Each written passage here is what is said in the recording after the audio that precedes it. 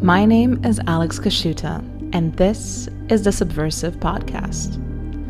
It's an excuse for me to talk to some of the most interesting people on the heterodox to heretic spectrum. Everyone from iconoclast philosophers to rogue scientists to real post-BuzzFeed journalists and our true intellectual elite, Twitter anonymous accounts. In short, they're quite subversive. Enjoy.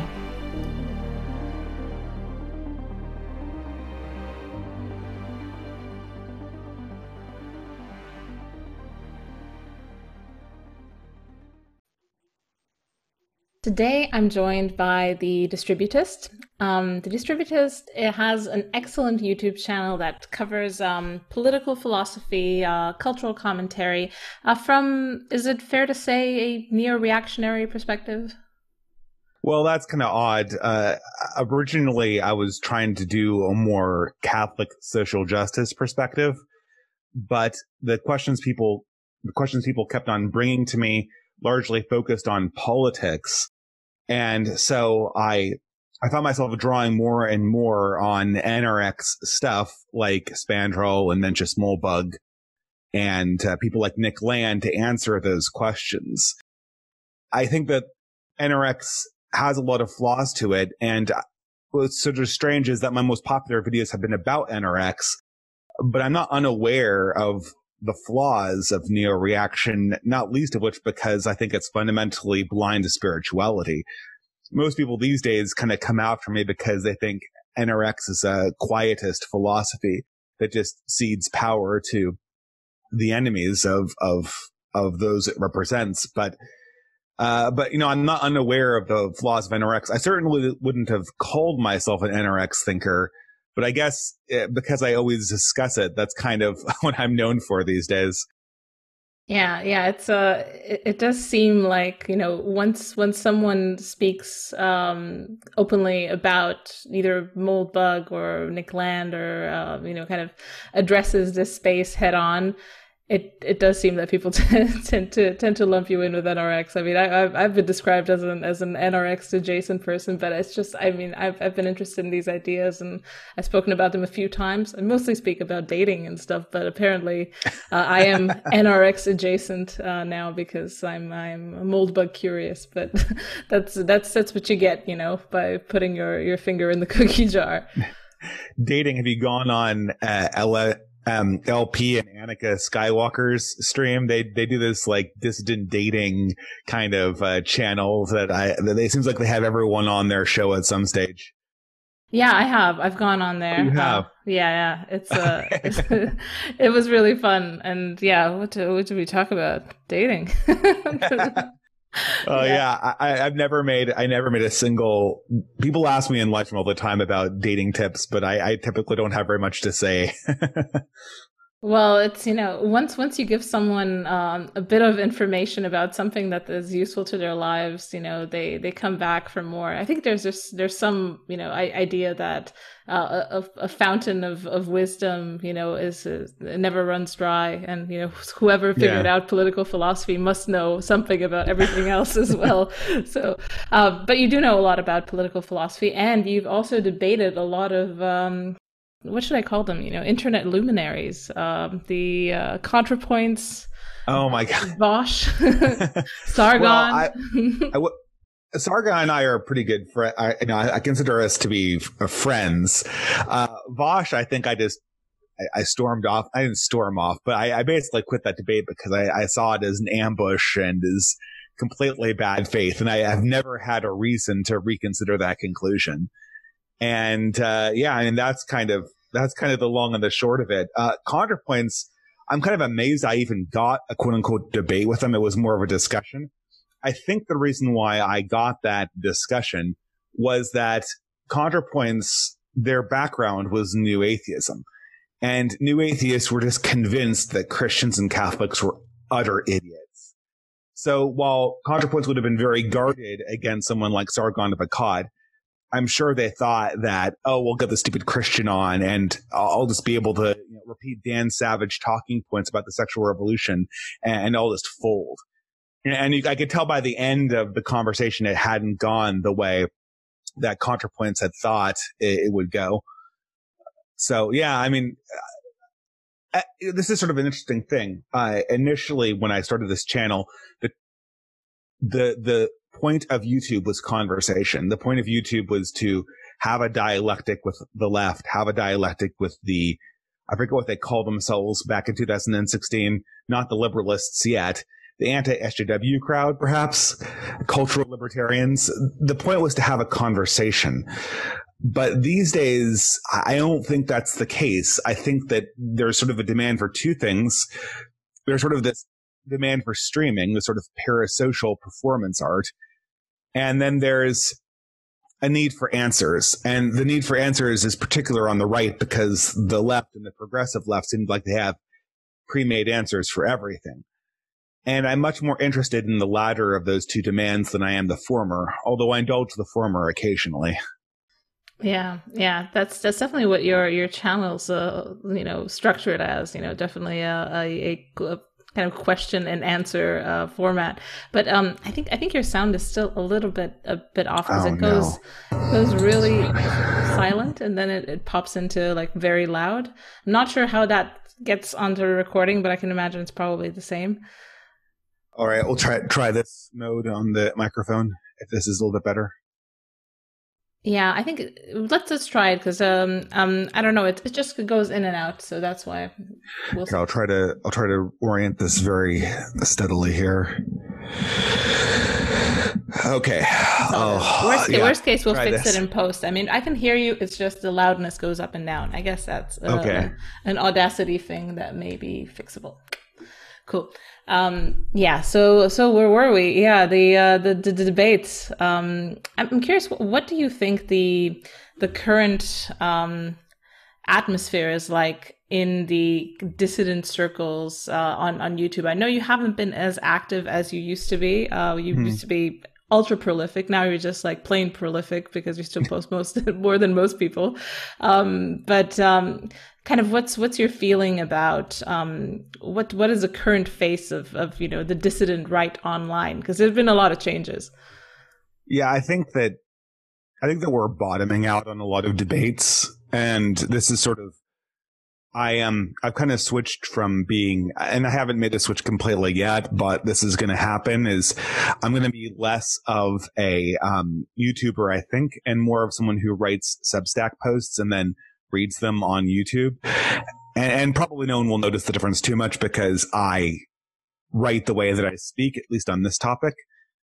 But the reason why is that I want to have the post in writing because I feel like the real thing that needs to happen right now is people just need to kind of bottom out on a lot of these conversations. People need to just have the controversy laid bare. Okay, these are the two sides, and we don't need to spend additional time and effort endlessly rehashing this again and again and again.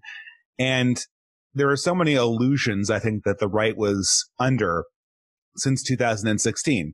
They were factually right about an enormous number of things: the futility of Republican politics and conservative politics generally, the basic mendacity of mainstream institutions, and the untrustworthiness of trying to interact with them in some kind of dialectic. But there is this bizarre impression post 2016, and this is obviously due to Trump, that you can kind of win by developing social media clout. It sounds ridiculous when I talk about this in hindsight, but people believe that. And now we're kind of coming to the end of that, and people are wondering, okay, so what's the next step? What's the way forward? How can you even interact in a meaningful way with a mainstream that's so unafraid of using power against you? It doesn't seem like the mainstream is sustainable at all. That's sort of the silver lining, is that this thing, Joe Biden, he feels, and not just Joe Biden, but the entire mainstream that he represents, it feels like a declining and diseased power structure. It's sort of almost, I wouldn't say it's tyrannical, but it's sort of desperate in its declining period. I wouldn't necessarily call it Brezhnevian, but you get that sort of sense from it. And so it's apparent, it does seem apparent to me, or a lot of people, that, this is not something we might have to deal with forever, but there's no understanding of what will come next. And there's not a good understanding of what people who consider themselves dissidents should do next. Certainly not any kind of popular activism. That path seems completely closed. But if not that, then what? Yeah. Yeah, that's definitely on the list of questions I had for you. So I love that you've posed it first. Yeah, I mean, you're more of a veteran of these spaces than I am. I just kind of like barged into whatever the dissident right is at the moment, and it's really interesting and it's exciting and it's changing by the day. I don't have a sense of perspective. I don't necessarily know what happened before last September. So now I'm just like, oh, okay. I'm like every day I kind of discover another like, oh, you should have read this forum thread 5 years ago. Here it is. And I'm like, whoa, this is heavy stuff, guys. So it is really interesting. But to me, it feels like, I don't know, it's an echo chamber probably, but it feels like things are kind of accelerating, and not necessarily in like an accelerationist direction, but the fraying and the fragility of the so-called cathedral seems to be more and more obvious. I don't know if that's should make me hopeful, because it seems like they're overplaying their hand.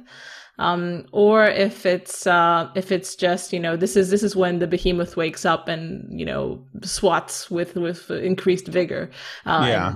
And that's it. It's very hard to interpret that. I mean, with your timeline, being here, having been here for a longer time, like what's your take on the temperature at the moment?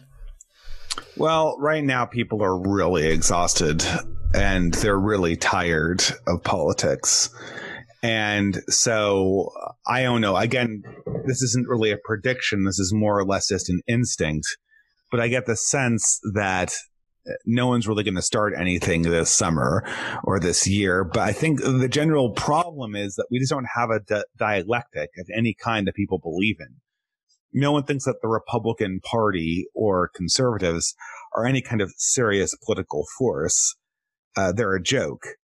And it creates a problem for the left too, because that's sort of what sells this radicalism, right? It basically allows the progressives, the Democrats, who are establishmentarians, I hope that's the right word, that are establishment men and women at their core, it allows them to essentially recruit radicals and anarchists as their base. Because there's this evil boogeyman called the Republican that's constantly threatening to gain power and, I don't know, take away their gay pride parades or something.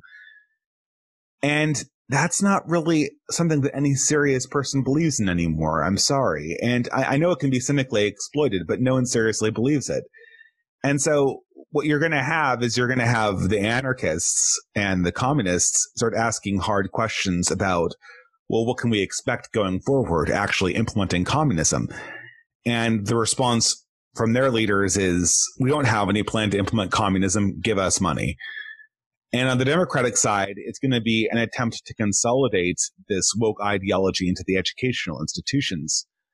But when they do that, I don't know. First of all, I think it weakens the coherency of our entire national narrative. But at the same time, it also makes them seem like, well, I'll repeat this. It makes them seem like Brezhnevian bureaucrats. It makes them seem like they're repeating some kind of revolutionary ideology from 30 years ago, and they're trying to institutionalize it. They're trying to institutionalize a revolutionary ideology that was, when it was at all fresh, necessarily something that could at least pretend to be a distant ideology. And so I just see that both of these sides are going to kind of creak in their foundation. And I think a lot of people are going to begin questioning this. I'm not so sure how the right's going to react to this. I think the suggested realignment, always prophesized, but still with a lot of problems, is that sort of the old school labor Marxists are going to split off from the left and are going to head towards not necessarily the right wing, but something that we could call the post-left, which will include what are now considered right-wingers. And this will become the new dissident sphere. And then neoliberals will be a consolidated mass behind the Democratic Party. sort of the progressives / Joe Biden types. Yeah, I don't know. The difficulty obviously is that I think very few leftists, labor types, are aware enough to understand the situation that they're in. They're too caught up. You'll hear, I mean, I know this is true in Britain. You can see equivalents in America. I don't know why I'm thinking of the British example, but you'll see old labor types still complain about Margaret Thatcher, like their actions against Margaret Thatcher's actions against coal strikers in like 1982. That's, that's like going on almost 40 years right now. I mean, and this is where people, but this is sort of where the left is in charge, and therefore the people that leave its coalition basically are the people that it no longer needs because they're too weak or they're too disconnected to actually get anything done on the left. So I don't know. I think that's where the popular movement's going. For myself, for the intellectuals, I think that's kind of what we need to do is we just need to kind of shake things up. I think so much stuff is wrong with how we see and act in the present world that I think we just need to sort of take a radical reset and really let our imaginations run wild for a little bit. Mm. Yeah, I think that's kind of, I mean, maybe I'm patting myself on the back too much to be part of this group, but there's just quite of a post-liberal, post-left moment kind of amalgamating in some groups now. And like you said, it's partly it's kind of, straight up Marxist, even like Trotskyites, who have spun off from the mainstream left. And it's also partly people who, I mean, like me, I used to be pretty much, libertarian, conservative, then I was a bit, thinking about liberalism for a very long time until my eyes glazed over and I was like, yeah, okay, all the scenarios playing out from this core ideology are not going to work out, the way their proponents expect them to. But there is something forming, and there's different strains of thought. There's even like in the Claremont Institute, there's NRX, there's post-liberalism on the left as well. Even like radical feminism has some kind of post-liberal strains now. It's just really an interesting place to be, and it's not all played out on YouTube. It's partly on Twitter as well. You're not on Twitter anymore, which is sad, but it's probably a good idea. Oh my God. I have to just recommend, I'm not saying I told my wife, I might ask her to make an account that just set up to automatically retweet what I put on Telegram. But I'm so glad I left Twitter. That is just a hell site. There's just nothing good about it. It's really destroying our attention spans. When you leave Twitter, you noticeably become more present in the real world. It sounds ridiculous, but it's absolutely true. Yeah, I mean, more and more I've come to believe that politics is the root, or I should say popular politics is the root of all evil and the destruction of the creative will. And that popular politics is the most essential piece of democracy. And that has its most essential expression on Twitter. So I just think that Twitter is this chaotic pit. It's exactly what the Greeks talked about when they talked about, I don't exactly remember the words or they would use to describe it, but they talk about democracy sort of degenerating all aristocratic elements of a society slowly but surely. And I think Twitter it's basically that process accelerated and observable. I wouldn't imagine that future scholars, behavioral scientists might be able to do some interesting analysis on just how people behaved on Twitter across 10 years. Yeah, it is a really fascinating space. I mean, I'm kind of late to the party, so I'm still like, to me, it's still kind of fresh and new, but you're absolutely right. It's, I keep bringing up this example, like I used to be a smoker, but Twitter doesn't compare to, addiction to cigarettes or anything like that. I don't wake up at 4 a.m. with a good tweet or wanting to smoke, but I do sometimes. I have like a tweet in my head, and I'm like, oh, I'm not going to be able to sleep if I don't tweet this. So yeah, it is I don't know, it's a beast, But to be honest, like, I mean, in my case, Twitter's where this podcast started. Twitter's where I meet most people that come on. It's still very much a valuable place in terms of disseminating stuff and promo and all that type of stuff. But yeah, it's a soul thief. Yeah, it diminishes your personhood in very profound ways, like you described. So I'm curious, in at one point in your background, I don't know how long time ago, you had a break with the water we swim in, with liberalism. Curious what that was. People call it, the red pill moment, whatever. You saw the light or you saw the darkness, depending on what your perspective is. So what happened? Well, this is kind of odd because I don't think it's the same path that most people took. People make fun of me for this, but if you go back and watch the first or the second video, pardon me, if you go back and watch the first or second video on my channel, you'll hear the lines, well, I'm committed to liberalism, because I'm talking to, I think a then alt-writer in an interview. And this was true and false. At that time, I haven't really changed my opinion since that time, to be quite honest. I've changed my emphasis, but not any of my core opinions. At that time, I was very much focused on sort of the Catholic moment that I thought was emerging. And I had sort of broken. I had a new atheist phase like everyone else. And due to a variety of observations about the nature of reality, about the nature of philosophy, about even the nature of politics to a certain extent, I slowly abandoned the new atheism, rationalist perspective and moved towards more of a classic Aristotelian and then eventually a Catholic conversion, which is more or less where I am now in terms of core beliefs.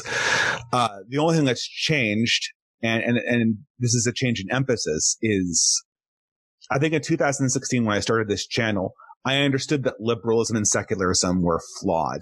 But I had this weird, and this is very prominent in Catholic circles in America, this weird kind of fusionist perspective, like, oh yeah, we can have a little bit of liberalism and then like our core Catholic beliefs.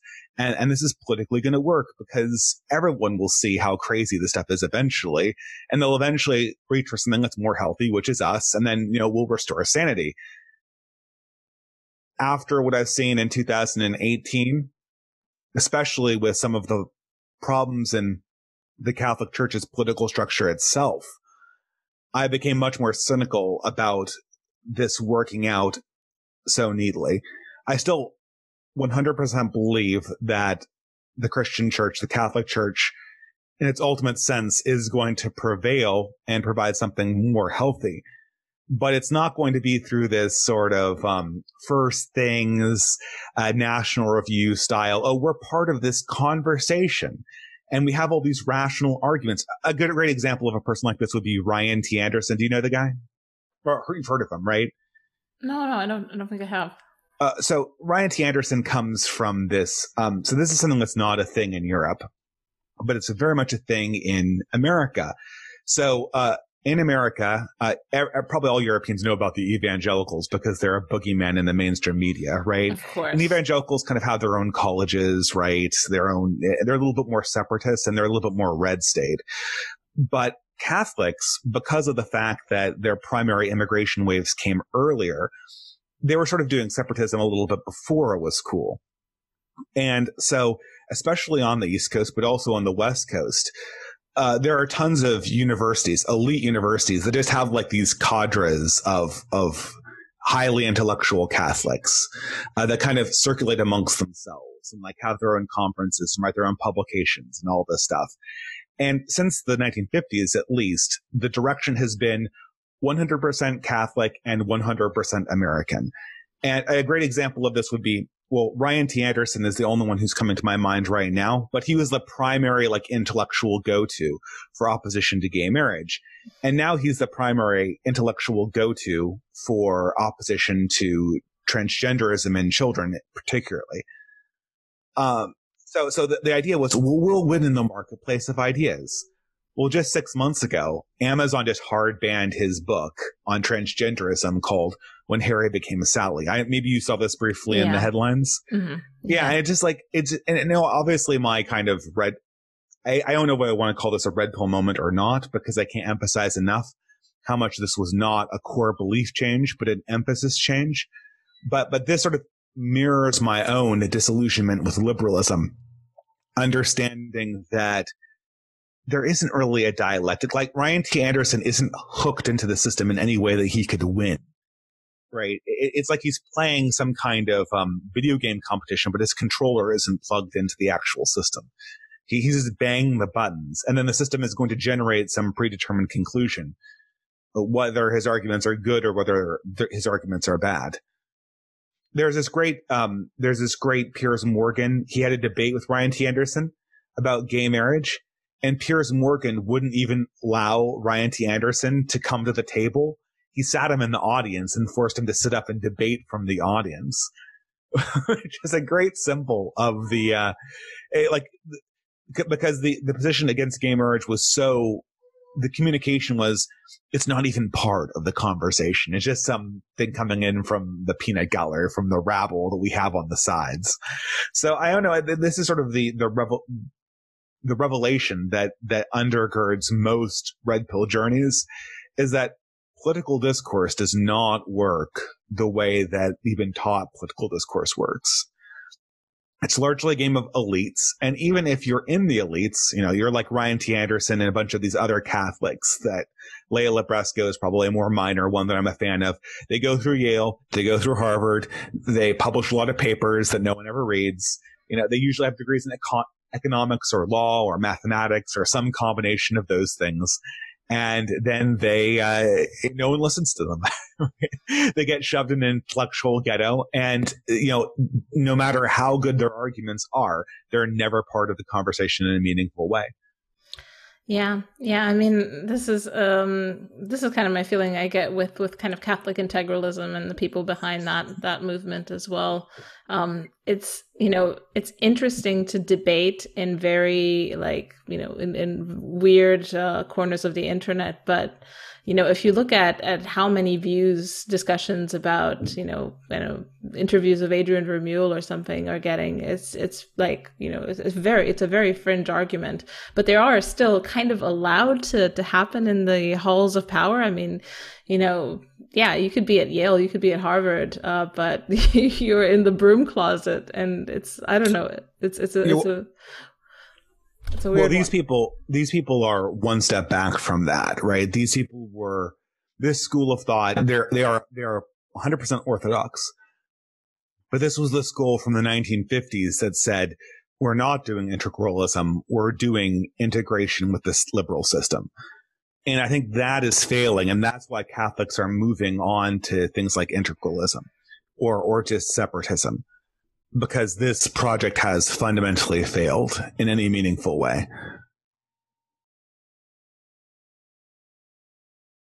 So I think that's a distinction. And I think when integralists talk, they're probably directing their dialectic more towards people like Ryan T. Anderson. Yeah, I don't know. Yeah, I don't know why anyone. Yeah, I don't know why anyone would follow Ryan T. Anderson's philosophy now. I mean, like, I do appreciate his arguments and the fact that he's writing these books, but he's writing books to an audience that doesn't exist. Yeah, that does make that does ring true, especially with you know this concept of the marketplace of ideas. And another faction that's been really popular in the last few years, is kind of fizzling out at the moment, is the IDW, which is essentially you know, the poster children of the marketplace of ideas. What's your temperature check on the IDW? Where has it been? Where is it going? Is it worthwhile? Well, the thing is that the people on the IDW have, I am varying temperatures on them. I've always been very negative on the Weinsteins. I don't see that. I don't know. I think I might have an emotional bias against them, because I see them as sort of like Trotskyists a little bit. Like, you know how Trotsky, he basically runs the Red Army, and he runs the Red Army during Lenin and kills all these peasants. And then, he gets exiled. He gets exiled when Stalin takes power. And then about 10 years later, he's writing articles that get published in American newspapers saying, oh, well, the reason we failed is that Russian peasants were just stupid Slavs that don't know anything and are just horribly backwards people. We couldn't help that communism worked there. They're just horrible people. But Americans, you guys are smart. You guys could make communism work. That kind of argument where the shepherd blames his flock is something that emotionally is really, really distasteful for me. It's kind of like that. I don't know if you've ever watched Disney movies, but it's kind of like the last moments of Scar where, from The Lion King, where he tries to blame the hyenas for everything. I just hate that. And every time I see the Weinsteins, I always get that impression that these people were riding the social justice bandwagon, the progressive bandwagon, with all of the sort of cringe new atheist takes that are predicated on the same ideas. And now it's turned on them and they got purged. And their solution is not to re-examine their assumptions behind the sort of new atheism, but simply to lament the fact that it took the next logical step in a process that was always going to happen. There was never any stable point in the liberal project where it would have stayed 1999 or even 2009 forever. And if you don't realize that, then I don't know. It feels like you're just complaining about your personal misfortunes and trying to, well, essentially blame the flock that you once led. Yeah, I think the most jarring thing to me is how blind people in this situation are to their moral assumptions. When Eric Weinstein or Brett Weinstein, or who a lot of the IDW just talk about human rights or things like that, about these like moral universals that come from, I don't know, Gen X sensibilities, and lay them out as if they were some cosmic logic.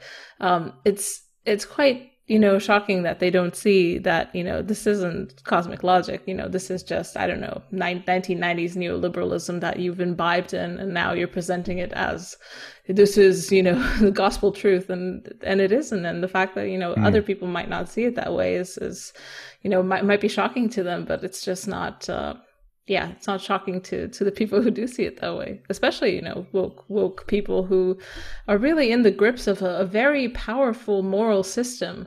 And, if you have a system that, ostensibly doesn't have any morals, or at least, says that, okay, we're so pluralistic that any moral system can work within our bounds.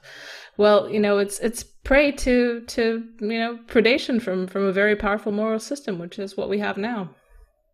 Yeah, exactly. And I think this is sort of a misunderstanding of history that I think the conservative movement is just as guilty of as are the moderates. There is sort of this whole retconning where we could convince ourselves that 90s neoliberalism and 90s liberalism was exactly what the founding fathers wanted and were expecting. This is something that I obviously get from Curtis Yarvin, who I know you've had on your show. But I'm sorry about the background noise. I know you've had Curtis Yarvin on your show, but one of his thought experiments, which is very telling, is you only know history if you can imagine what these characters would think if you brought them forward into the future. How would they react to your society? And I don't know if he said this on your show, Yarvin, but he made this observation, which I think is really telling. He says, if you brought our founding fathers into the 21st century or even into the 1990s, they would take one look at the American people and say, these people are completely morally degenerate. They probably wouldn't have used the word degenerate, but they would have used some variation on it. These people are completely morally debased, I think would be a more 18th century way of putting it. They're totally incapable of Republican virtues. They need a king. And if that's their reaction, then why are we quoting these people in defense of republicanism, if they themselves knew that these ideas of liberalism and republicanism were totally contingent on some kind of moral foundation, be it deist or Christian.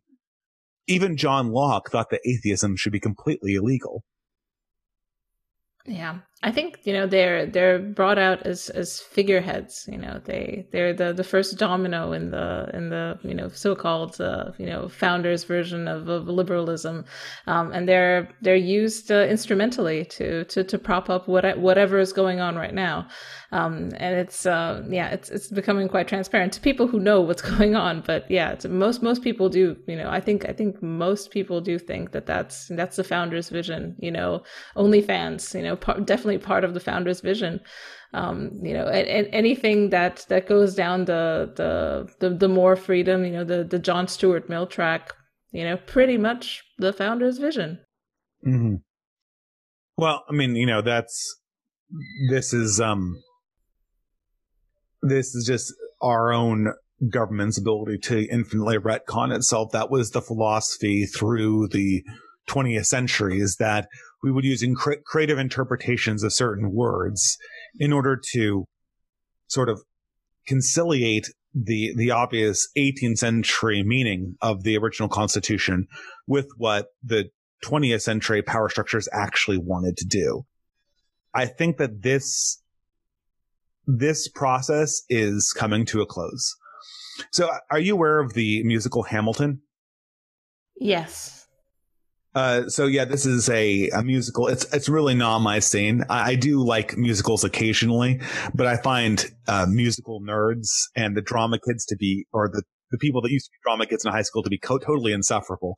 So I tend to steer away from these fads, but Hamilton is a fad that has been hard to ignore because it's this phenomenon where, and I'll explain to your listeners if they don't know what this is, if they're listening from Europe. Basically, it's a musical about the founding fathers. There already has been one called 1776, but this is a new one where it's all rap, and every single character, King George notwithstanding, is not white, which is funny because they all were white in reality, and it focuses on Hamilton.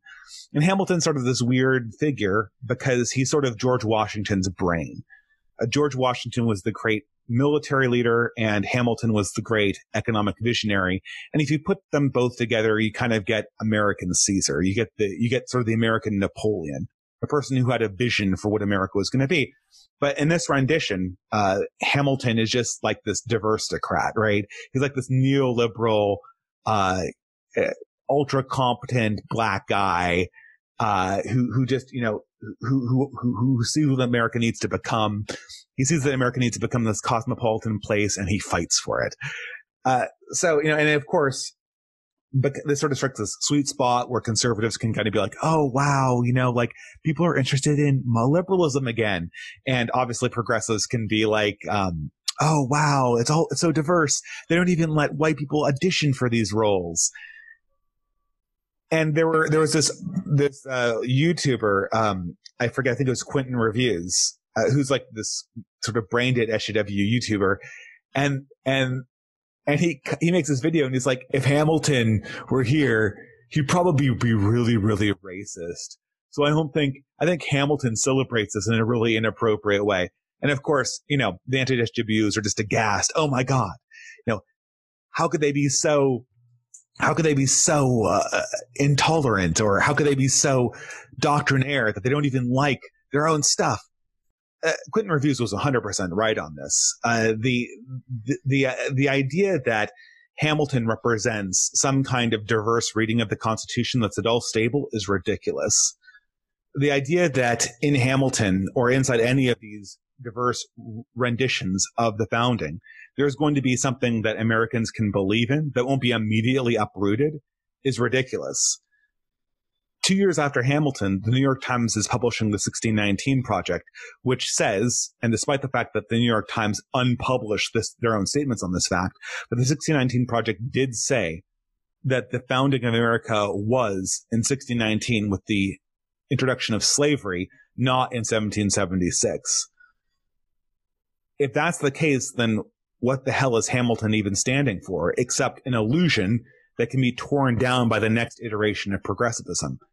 Of course, Hamilton would have been racist. By today's standards, by today's progressive standards, every institution he created was essentially a white supremacist institution. But people believe in this. And I feel like the joke, I mean, it's so ridiculous. It's so insulting.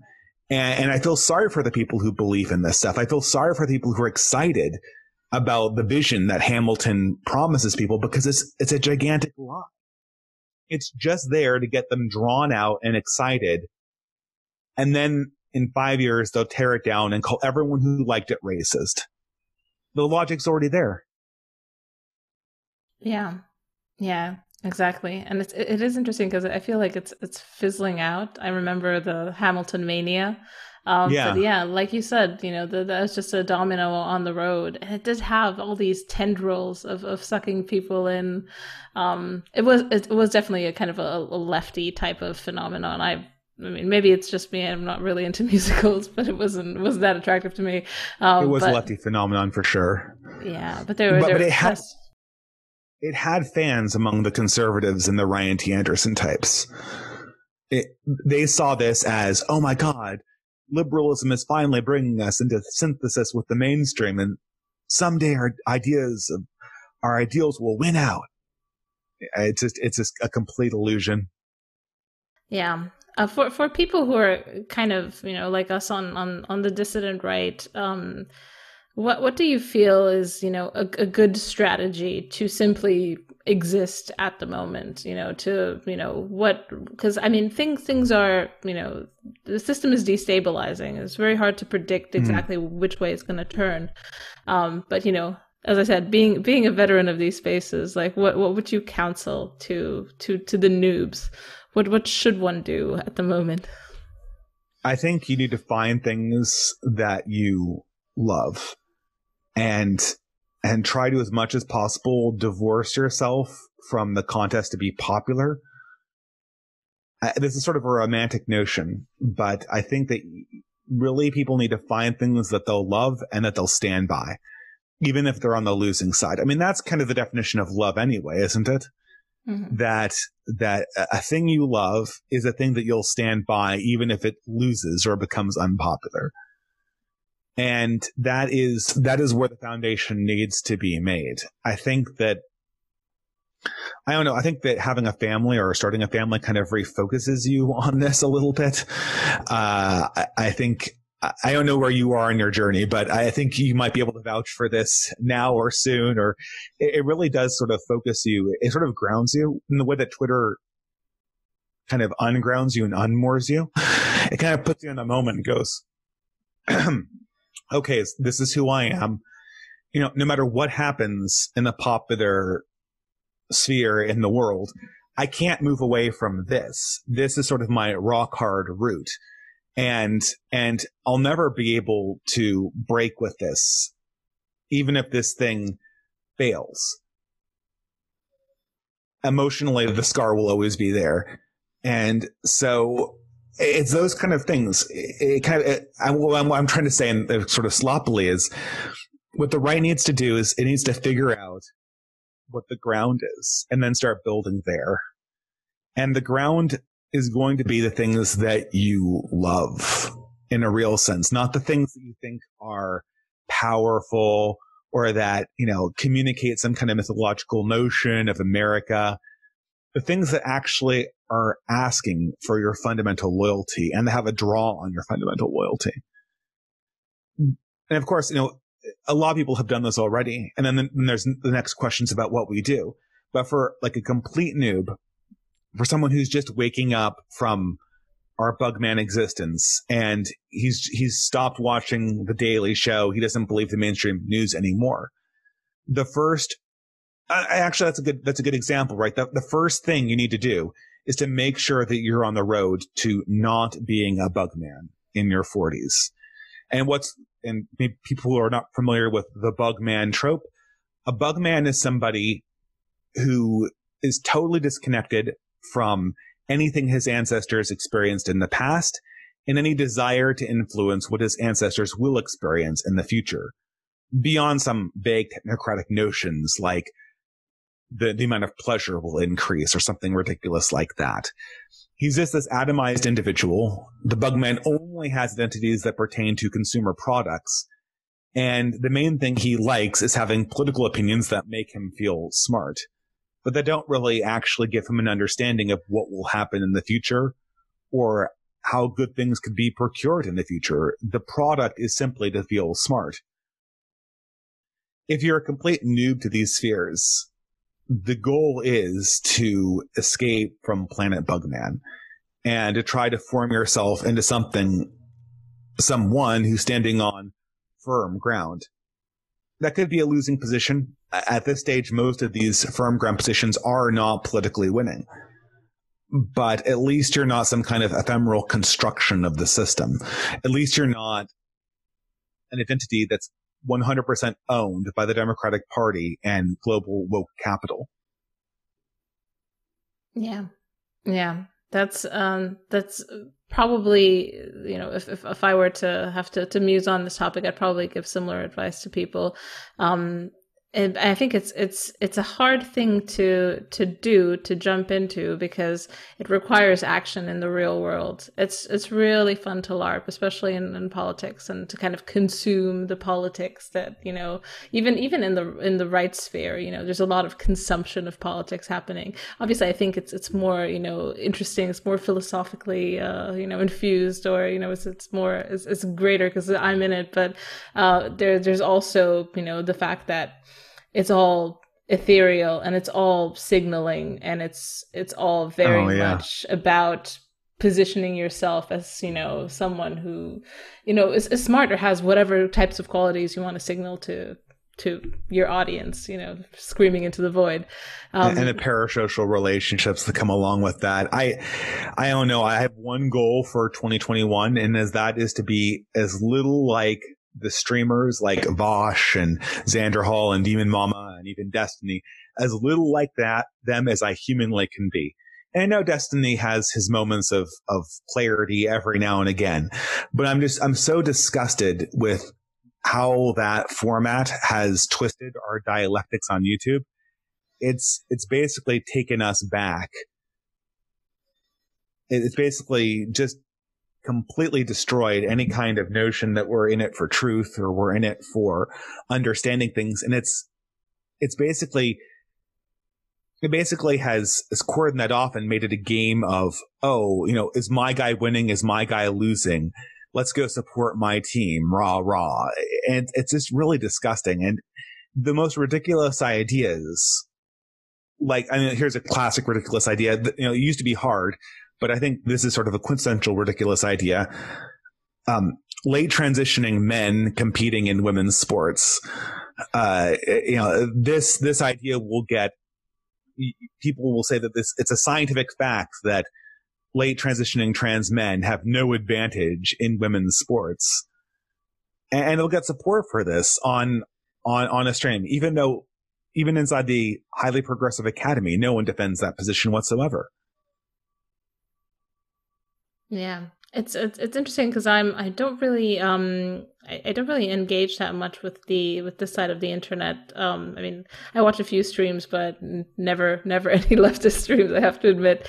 I probably should, just to know thy enemy. But what about it is so corrosive? Is it the monetization aspect, the super chats, the incentive systems that this opens up? Yeah, I did a video in 2018 about Andy Worski and JF, John Francois Gariepi, where I was highly critical of the super chat system. And I said that they're essentially paid to be edgy, and this is destroying the right. Well, within 3 months of that video being created, the entire right-wing internet blood sports scene was completely destroyed. And what replaced it was the left-wing internet blood sports, which they don't call internet blood sports, they call streamers. But it's the same formula. It's the same edginess for profit. It's the same super chat me and you're part of the team. It's the same sort of performative conversation with no point and no direction towards anything that's more meaningful. I don't know. I guess I always assumed people would get tired of this. I guess they don't. I guess this is sort of what democracy looks like, in the same way that Twitter is what democracy looks like when you remove all the safety features and just let it roll down the hill. This is going nowhere good. This is every part of the human person that I hate is augmented. The egotism, the paranoia, the braggadocio, strangely enough, coming from people that would otherwise be effeminate. And it's like the worst elements of masculinity and the worst elements of femininity rolled up into one parasocial bubble and is picking up steam as it picks up clout. People get popular for being popular and more popular, and no understanding of anything is really obtained. Yeah, I think it's kind of, the final phase of, the friend enemy reality. It's like internet politics is just, tribal conflict by other means. People really just love to see it. Like you said, it's a blood sport, and being, especially after this year, just being cooped up indoors, people have really hunkered down with their particular fighter, and it's also, I think it's how all of this, how the internet is monetized. All incentives point towards rage bait and, like you said, edginess, and it's people want to consume, and they want to consume tribal, visceral, foaming at the mouth type battles between Vaush and whoever, and everyone thinks the other person's a complete idiot. I really wonder what would take, what the wrench would be that we could throw into the system to kind of soften the worst excesses of the system. But the problem that I see is that, this is just an outgrowth of this type of limbic capitalism. It really does play to the lower parts of humanity. And it really, like, these algorithms don't even need to know anything about you to milk your brain chemicals in such a way that you dish out, either attention or money or both. So it's, with every iteration, it kind of extracts a little bit more of your soul. And it's, I don't know, it's quite a scary space, because it is mindless. It's not like, oh, the AI has, superhuman intelligence and it's, thinks like a human. It doesn't need to think like a human. It thinks like an algorithm, and it doesn't need to understand you to game you. It's, I don't know. It's scary. In the words of Jonathan Haidt, the human mind is a gigantic elephant being driven by a very small elephant rider. And the elephant rider is our rational, conscious brains. And the YouTube algorithm is talking only to the elephant.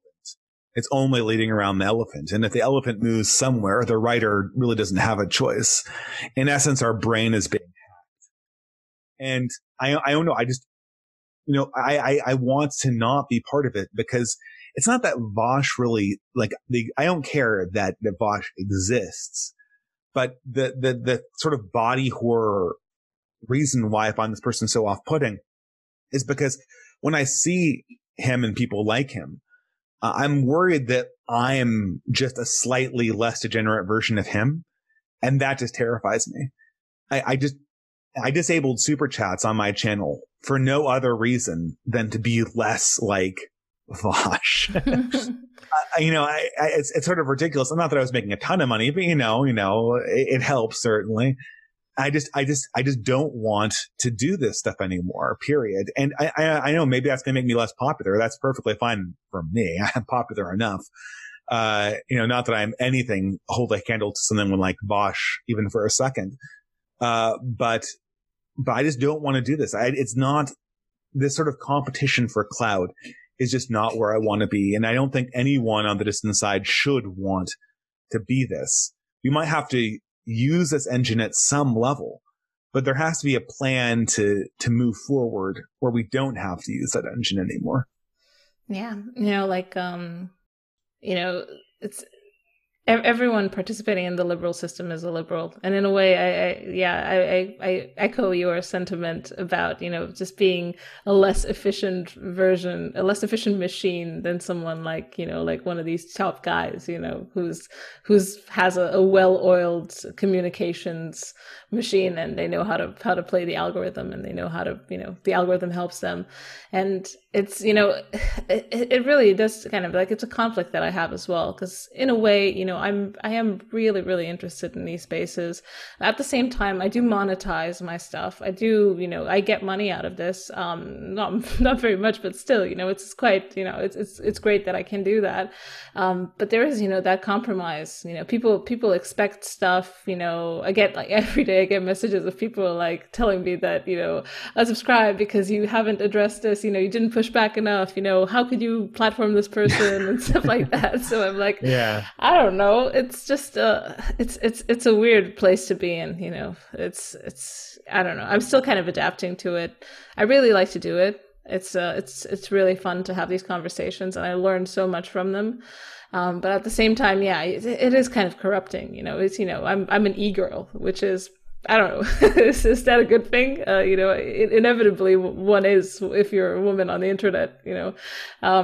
I don't know. And I'm a streamer, despite myself, right? I do streams. Like so I am in some sense everything that I hate most about these people. But I think that this is sort of the fundamental lesson of classical morality, that everything that we want in a prominent sense is corrupted. So we either have to be very, very prudent or very, very humble.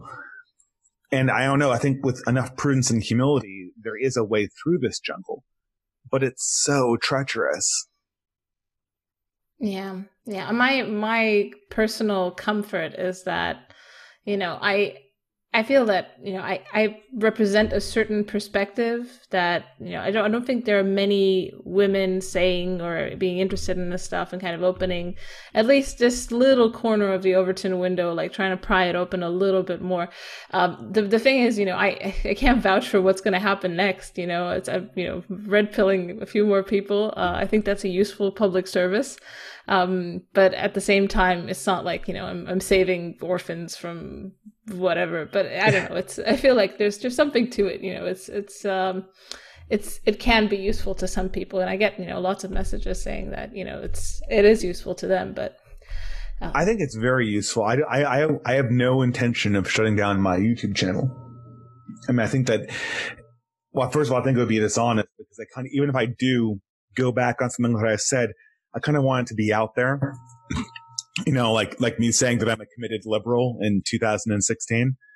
I kind of want it to be out there as a mistake and a conversation piece. And I do think it helps people a little bit, but I'm just saying that we haven't really found dry ground yet. We're missing something, and I'm not exactly so sure what that is, but yeah. Yeah, it's almost like, kind of an Eastern mysticism. You can't really get to enlightenment if you're kind of in the midst of it. Yeah, it's a it's a weird one. Another thing that I wanted to ask you about is you've had quite a lot of debates about the sexual revolution, and I've written about this as well. What from your perspective is what was the name? Like an out. Yeah, we can just pick up there. Okay. And I'll paste it. Yeah, I have probably an hour more. So. Okay, perfect. I'll probably go for maybe another half hour, and then I'll let you get on with your evening. Okay, sure thing. Oh well, it's morning here. Oh yeah, is it morning? Oh shit, it's evening here. Yeah, I'm in California. Oh, nice. Well, I mean, nice. Yeah. I don't know. It depends. I'm actually leaving California, so strangely enough. Really? Where are you going? Yeah. I'm going to New Jersey for a job. Oh, nice. That's good. Yeah. I mean, yeah, it's probably more chill. I have a friend in New Jersey, and it seems to be quite a calm place to be at the moment. I don't know. Yeah. Well, I don't know about that. I'm just kind of trying to get the highly coveted FU money, so to speak. Do people use that expression are you in Romania? Yeah, I'm in Romania, but they don't. I mean, they don't use FU money here, but I know what you mean. Yeah, the concept must exist at some level, right? Yeah, of course. Less so because we've had, lots of communism, and you could have FU money, but you didn't have FU opportunities for consumption for a very long time. So Is it like party membership or something like that? That's kind of like FU money, right? yeah, as long as you're in the good graces of the party, it's not. You could say FU to most people except for the people who are above you in the party. Well, I think we're rapidly entering that kind of dynamic in the West. So I'm just hoping for a quick cycle. Yeah, I mean, it's well, what are you thinking about this whole idea of exit, of people trying to distance themselves as much as possible, go into kind of a more decentralized direction, both in terms of where they live and how they make money, and maybe using the internet for good rather than for of shredding your brain cells. Well, that's the thing is I am a parallelist. I think that pacifist parallelist. I'm basically in the non-accelerationist and also non-populist side of the distant right. So parallelism is what we have left. But I think the difficulty is that I really get irritated by these people who just say, just go live in the woods, live off the land. You need to do it, Dave. And I'm looking at my family finances, with a young family, and I'm thinking, what the hell are you talking about? I mean, do you know how difficult this would be? I mean, you still have to pay taxes, and the government's not going to forget that, right? And you can get cheap real estate in the middle of nowhere, but you're not going to have an income, and your job is going to be to maintain the property, and your family still needs to eat and be educated. I don't know what people are thinking. I think that this is more or less just a LARP for a lot of people. They want you to go sort of the Varg Vikernes routes because it's entertaining for them to see you do that, right? But they have no intention of doing it themselves. Yeah. And I think that the only way to go forward is sort of the way you lose weight by replacing the really bad stuff to basically make a change of lifestyles that's sustainable. A lot of people who try to lose weight, they just do like these massive fasts for 48 or maybe even 2 weeks or something like that. And they lose a lot of weight and then they stop it and then they gain all the weight back again. The way that people keep weight off is by developing habits that are sustainable. And that's what I am really interested in. It's not this sort of radical LARP that very few people can do, if for no other reason, for financial reasons. And then to come up with just lifestyle changes that I can implement and I can feel comfortable telling other people that they should implement. Maybe that's getting off of Twitter. And I don't know. This has been great for me. I don't know if it's a solution for everyone, but it's certainly sustainable for me. And there has to be a productive way of using the internet because there's just no alternative to using the internet. But we can't just go live in the woods. That's not a realistic solution. Yeah, and it's also kind of it's just a knee-jerk reaction to whatever derangements we're facing, because it is yes, all of these tools are deranging, they're alienating, they steal from us, but at the same time, living in the woods, like if I ask my grandpa, he's deceased now, but he essentially came from a world before our time. He got shoes, I think, when he was, 12 or something. He was just running around in like leather socks throughout a disease-ridden farm his whole youth, and he had to take care of his smaller siblings. And it was like you could imagine Moldova in the 1930s. Like, yeah, it was kind of a shitty thing. And if you'd ask him like what's your position on living is with central heating and all the like amenities of modernity, he'd just laugh and say this is paradise, because he knew the contrast. And but I think there are ways to I think I've had another guy on the podcast, Joe Norman, and he calls it cosmopolitan localism, where you kind of try to move away from the center. He's also a homesteader, so he also has like a land and all that. And I know that's not necessarily attainable for everyone, but yeah, I think it's an interesting goal to have, because when you have land and when you work with your hands and kind of are forced by your circumstances to make use of your surroundings and to kind of live in congruence with nature, it does kind of pull you back into reality. It's like you can't just be sitting on Twitter all day, because there's shit to do. The chickens need to be fed. Yeah, you need to do stuff. But there's also he's also like a complexity scientist. He works from his computer. He has courses and he works on papers and stuff like that. So I think that lifestyle is really good, and if you can have it, you should go that direction, but it really isn't attainable for most people. Like, it's not the kind of job that most people would be able to get. Yeah, that's a lot of these things, like be a landowner or be a farmer, that's just so out of reach of your average dissident that it feels very LARPy to me. It took me a very long time and a lot of education to even get the small amount of independence I have right now. And I can't imagine how hard it would be for someone with significantly less means. So, I mean, we need to focus on the small little things we can do to not just get sucked into the abyss of modernity. And I don't know. I think we need to develop boundaries to a certain extent. I think the biggest problem, the biggest missing components, is how we're actually going to form communities. This is a very difficult thing to do in modernity. People move around all the time for work. It's a gig economy. But people need it now more than ever, especially if we want to resist living like we did in 2020. Yeah.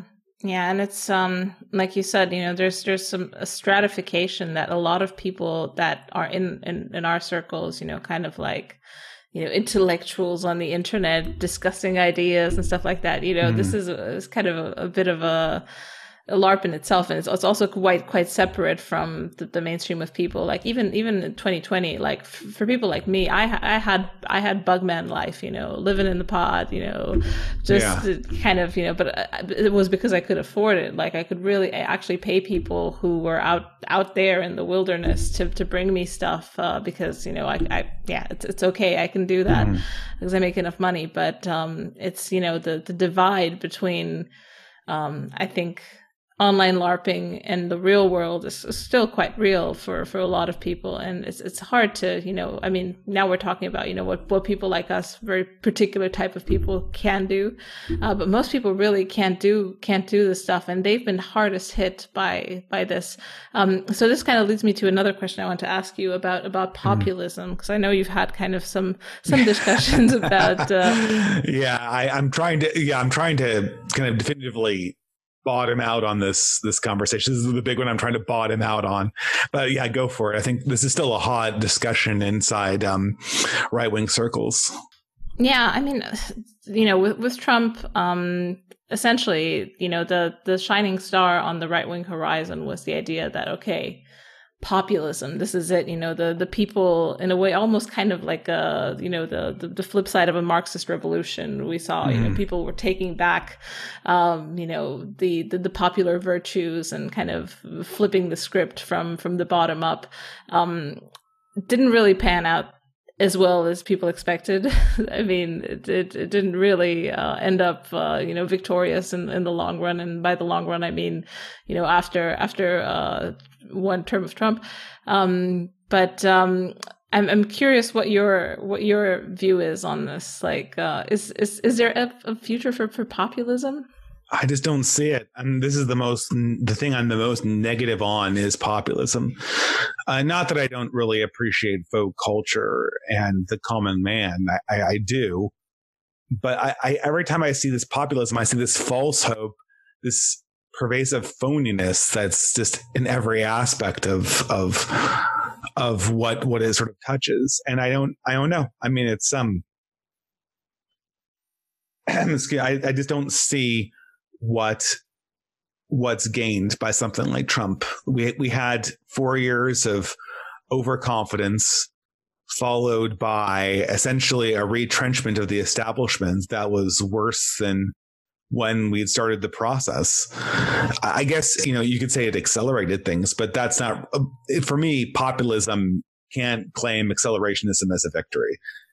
The idea of populism is that the popular pushback is actually going to be a real pushback and not something that accelerates its opposite or that forces conservatives or right wingers or post liberals to go in a different direction.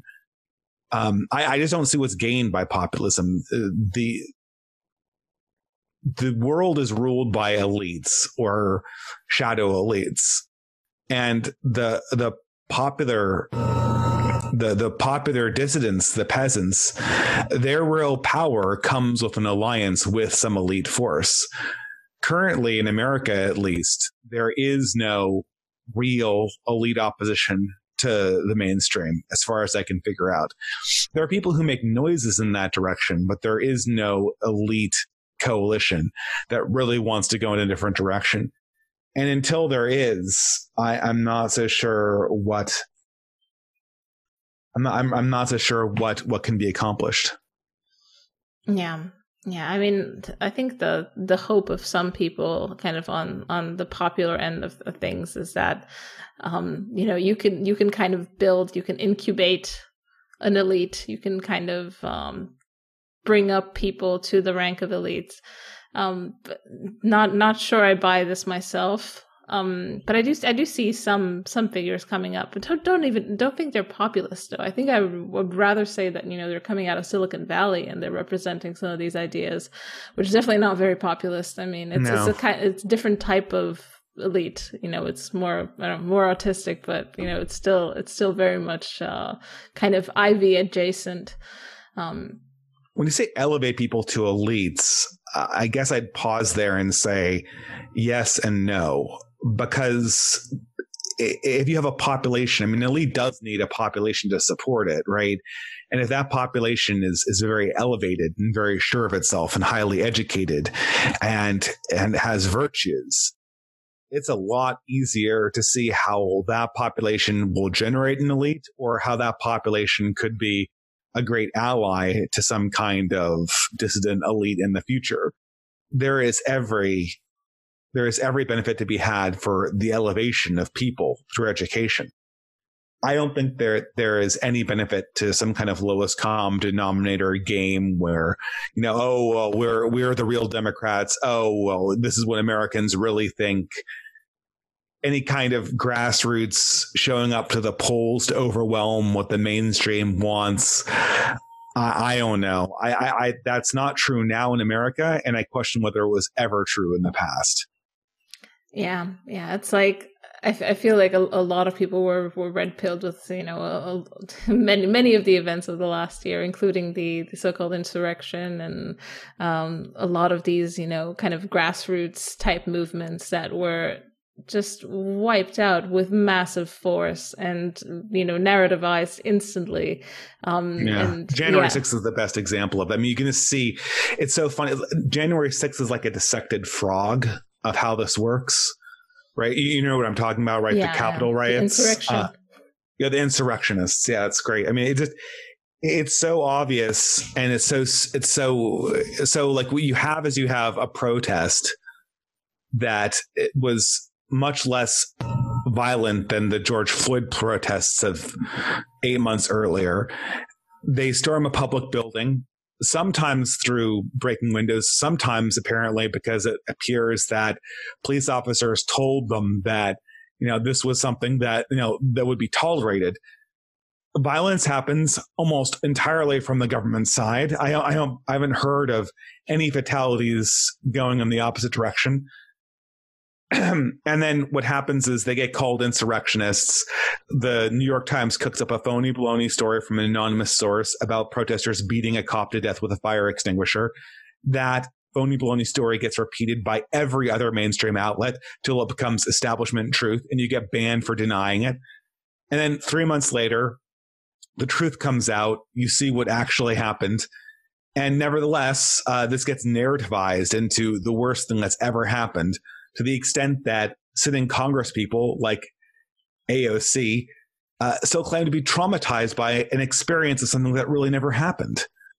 Yeah, and I think she wasn't even in the building. She was nowhere near it, and she's experiencing post-traumatic stress symptoms from basically what is a narrative that only happened in the imagination of the New York Times. Yeah, I think that the AOC post-traumatic stress thing is another thing I'd like to kind of look at with you. It's like this turning of inner emotions into political cudgels. The idea that, you can have these, narcissistic outbreaks on television, and that, it's not something that's going to discredit you, but it's actually going to help you. It's going to, I don't know, give your assertions some power behind them. It's like you're really crying about this, so it must be true. This to me feels like how can you even have politics when this is the level at which things are discussed? Well, in the Aristotelian sense, this is politics, right? This is the demotic form of politics at its apex. AOC is a completely contrived figure. Everything is for the cameras. Everything is fake emotion. Nothing is prudent policy.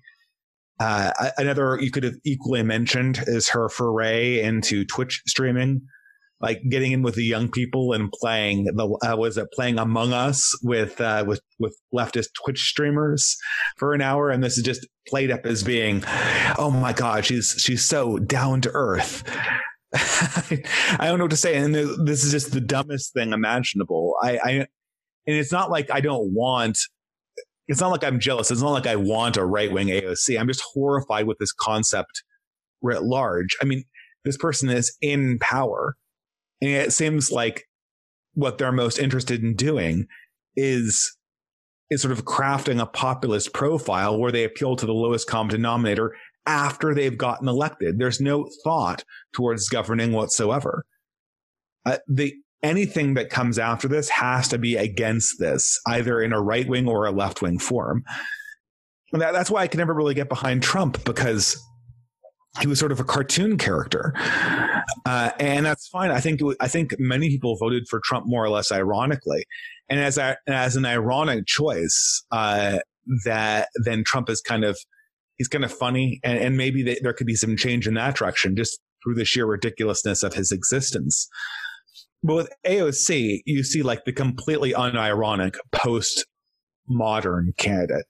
And to me, it's just horrifying. I have no desire to participate in this whatsoever, other than to mock it. But even then, what am I mocking? Because this thing rules me, right? If I mock it, I'm just kind of mocking myself. The joke's on me ultimately, because this is the aristocrat that rules my life. Yeah. And the painful thing is that people have come to expect this. This is like you said, if you bring one of the founding fathers back into 2021 and showed them the spectacle of politics now, they'd probably have something to say about it. But at the same time, our perspective on history is also very much filtered by whoever was there to chronicle it and offer their perspective. So I'm sure there was some emotional layers to politics back then as well. But like Sam Adams, right? Sam Adams was just a complete loud. He was just a complete.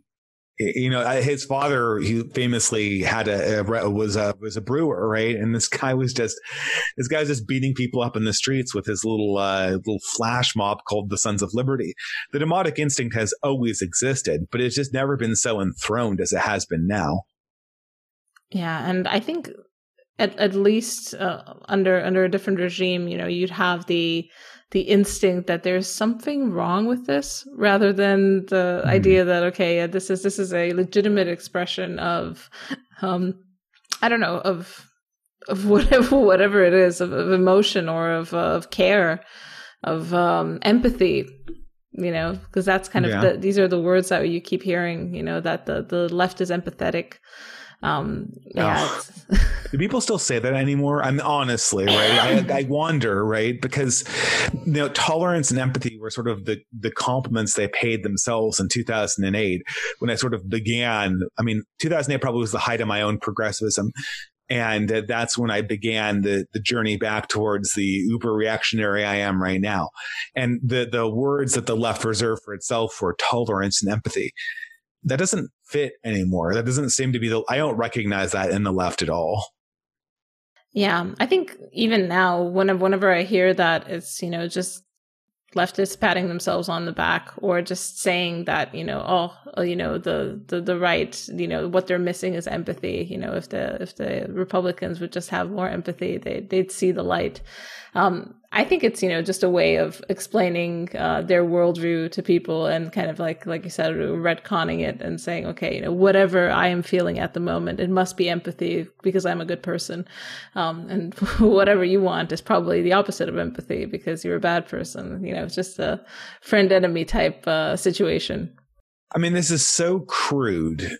You have to imagine that this can't be sustainable. I suppose that this is just sort of, we're going to have to put our faith in sort of political gravity at this stage, right? There was this line from Apollo 13, a movie from the 90s. Probably no one remembers it, but there's at this one point where they turn the engines off and they're saying, okay, well, we just put Isaac Newton in the driver's seat. Let's hope the gravity well does what it does and slingshots us back to Earth. And, we're kind of in a scary situation. We have to imagine that since at all points in time, previously when people have given in to their ultimate demonic instincts, it's come back to bite them. We have to imagine that there's going to be some sort of political gravity that ends this from some direction at some stage. And a clearer dialectic can emerge on the other side of it. Yeah. But, there's all these different factors. There's all these different technologies like social media that are here that weren't there in the past. So, exactly. I feel like there's no way that, political gravity can be suspended indefinitely, but we have no idea when this is going to actually come into effect due to how humans communicate has been totally redesigned. Yeah, exactly. Yeah, I think it's, on the one hand, I feel like the internet is jet fuel for social change because it does kind of push things to happen fairly fast. You get to these cascade effects quite fast in one direction or the other.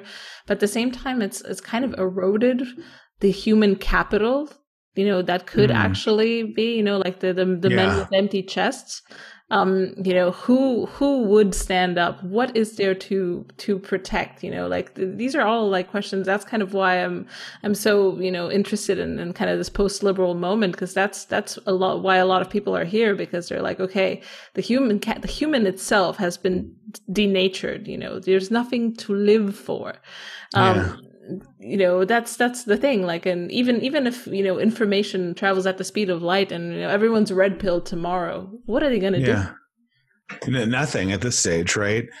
And this is something that this thing that's sort of odd to me. I don't know. You're probably a lot younger than I am, but I'm going to ask you if you've seen this phenomenon. I'm 32, so I don't know. Probably not. Maybe we're roughly the same age, right? So this is something that I've kind of realized, and I intend to write an essay on this at some stage. But do you notice that sort of like the idea of coolness has kind of evaporated? When I was in the 90s, I thought being popular and being cool were the same thing. And now, to me right now, it's really cool. It's really apparent that they're different things and that people only care about being popular and they don't care at all about being cool. At least in the way that we usually thought cool worked. It's sort of strange, right?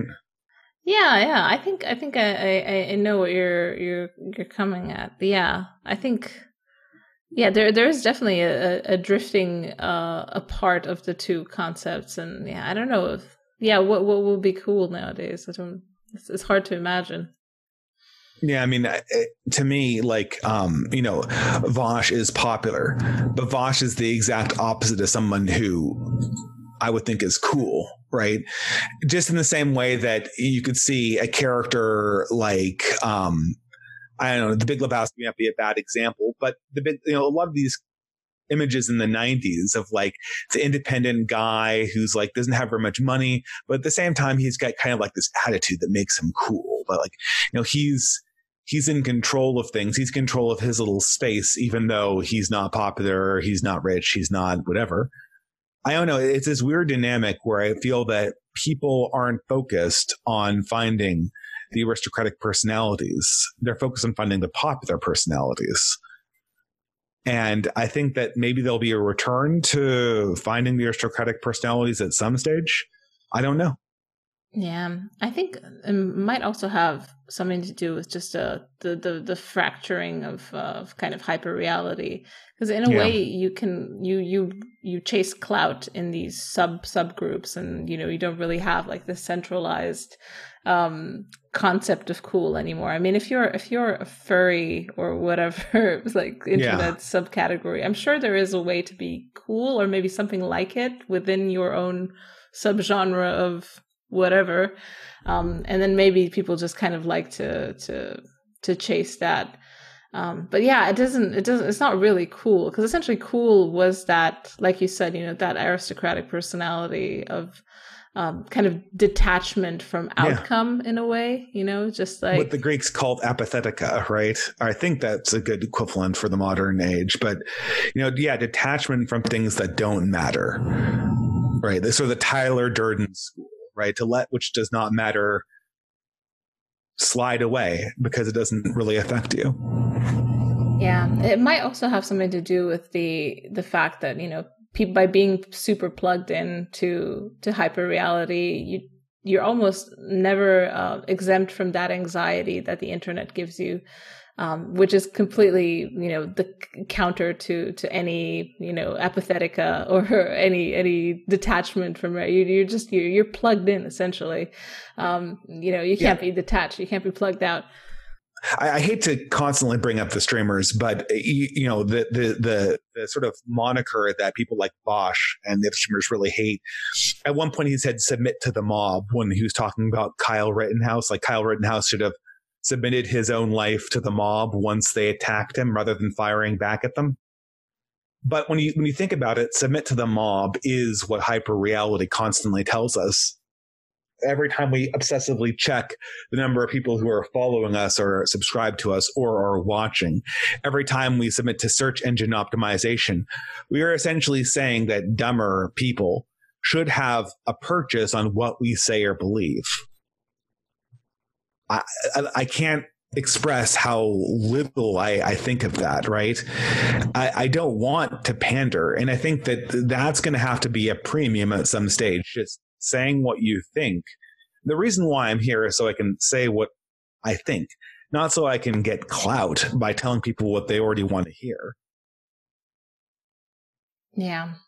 Yeah, I think you're right about that. It's there is this, being in the eye of whoever wants to watch is kind of, I don't know, it is corrupting, and I think there is virtue in resisting it, but how much are you resisting it? I don't know. That's kind of all my question all the time, because I'm like, okay, I feel like I am genuinely myself, but I'm sure I am warped in many ways by being exposed to so many people. Like, I don't know, a stadium full of people listens to my whatever brain farts every day, which is just absolutely nuts. And I'm sure that changes me. And I know I've changed, because after a while, after a certain size of audience, people, you're less of a shitposter, you're more of a target. People want to tear you down, so you don't want to really go balls to the wall with some things, because it's going to be a shitstorm. But I don't know. It's a very weird space to be in, and yeah, it's hard to navigate. Yeah, I guess I just have to kind of rely on the instinct that this motion is coming to a head, or will come to the head in very short order for a civilization, just because I don't think it can continuously get more and more demonic, I'm saying demotic, not demonic. I believe that's the correct word. Basically, crudely populist is what I mean. Yeah. But even if people mishear you, it's probably not too bad of a metaphor. Well, yeah, I mean, yeah, there's sort of I think they're in a Carlylean sense they are linked at the hip, right? Yeah, it's yeah, I think it's an interesting time to be alive, and I think it's an interesting time to be on the internet. And I'll keep being here in one way or another, and I know you will too, even if you're not necessarily, bathing in the mainstream of brain disaster that is Twitter. Before I let you go, I want to ask you the question of the show, which is, do you have a subversive thinker, writer? Could be, dead or alive, that you think deserves a bit more interest, there's a bit more readership, a bit more clout? Oh, good Lord, that's tough. If I knew you were going to say that, I would have thought about it a little bit more. I'm going to be doing a video where I'm packing up to do a long move. So I promised my fans I'd do a video where I just talk about every single book on my bookshelf. Mm-hmm.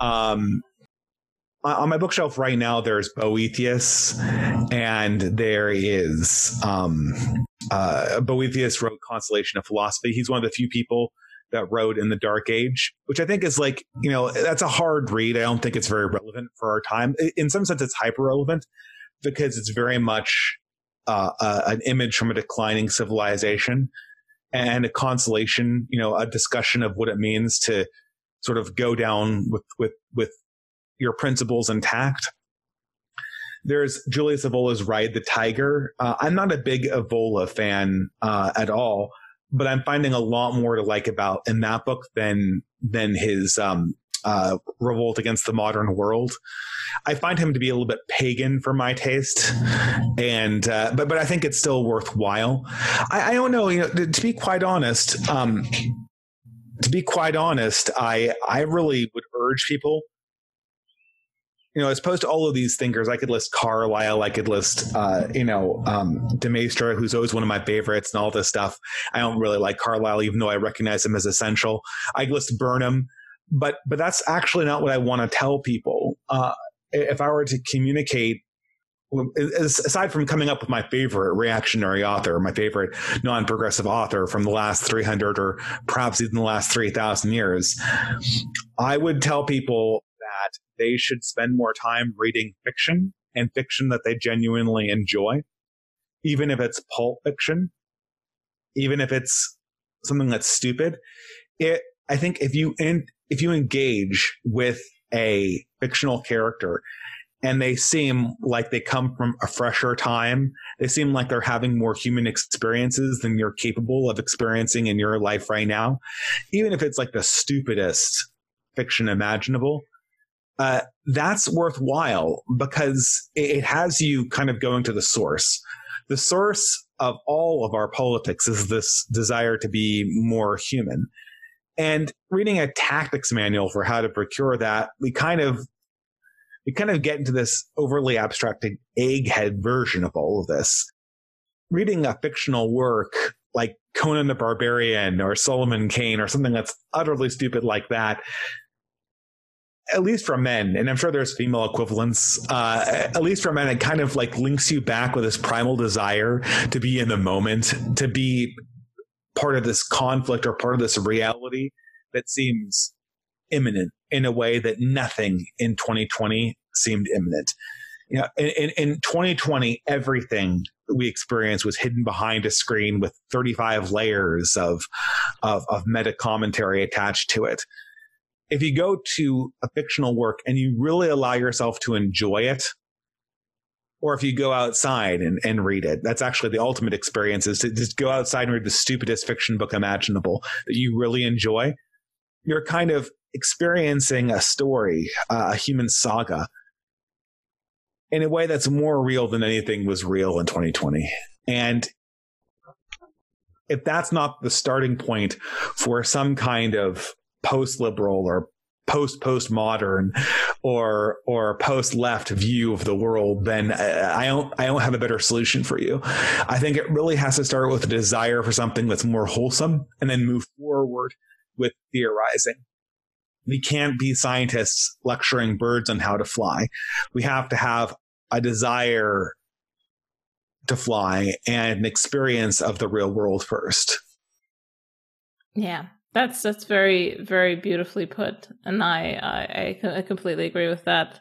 Like I was looking at my Kindle recently, and it's chock full of, just pure political theory, all of it. I have a few like baby books in there, but it's just like, it's like I exhaust myself just thinking about it. But it is really interesting.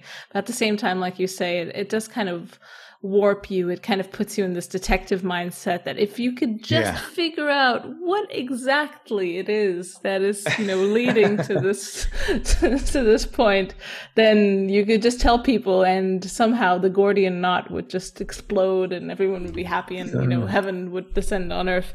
But actually, it reminds you, how did they solve the Gordian knot, right? Yeah.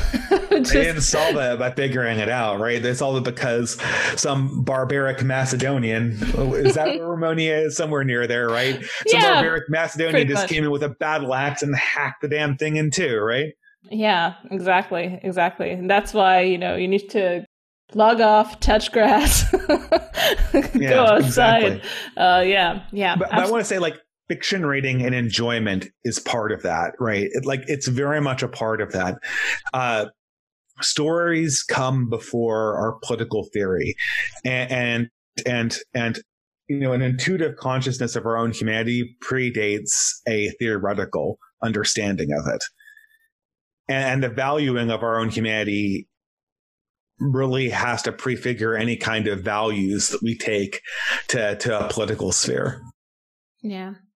Yeah, and it's in a way, I mean, I'm gonna throw back to a person that's not necessarily very popular nowadays in the right wing, Jordan Peterson, but he did have something to say about, the things that are truer than true, and narrative that way is kind of a meta truth, and I think that he was really on the money with that, because like you say, fiction might be a bit truer than your Burnham sometimes. Even though it's really fascinating, and I think people should read it, but still, I think that's especially the fiction that still appeals after you've been red-pilled. Yeah, exactly. Oh God, yeah. I mean, go back and read the fiction and find what really seems true to you and still like pleasant to read. And I think you'll look at it with different eyes. Yeah, I think people should read the classics probably. Just go maybe a bit deeper into history, because if you read stuff from 2020, you might be it might be a bit jarring. Yeah, well, of course. Absolutely. Well, thank you so much, Dave. This was a pleasure speaking to you after watching hours upon hours of your excellent videos in the last few years. So thank you so much for doing what you do, and thank you for coming on. Yeah, thank you for the kind words, and thanks for having me. If you like what you're hearing, want to see where I take it, and maybe want early access to episodes, bonus episodes, access to the AMA, or you just want to support the cause of dissident speech or my work in general, head to my Patreon at patreon.com/AKSubversive.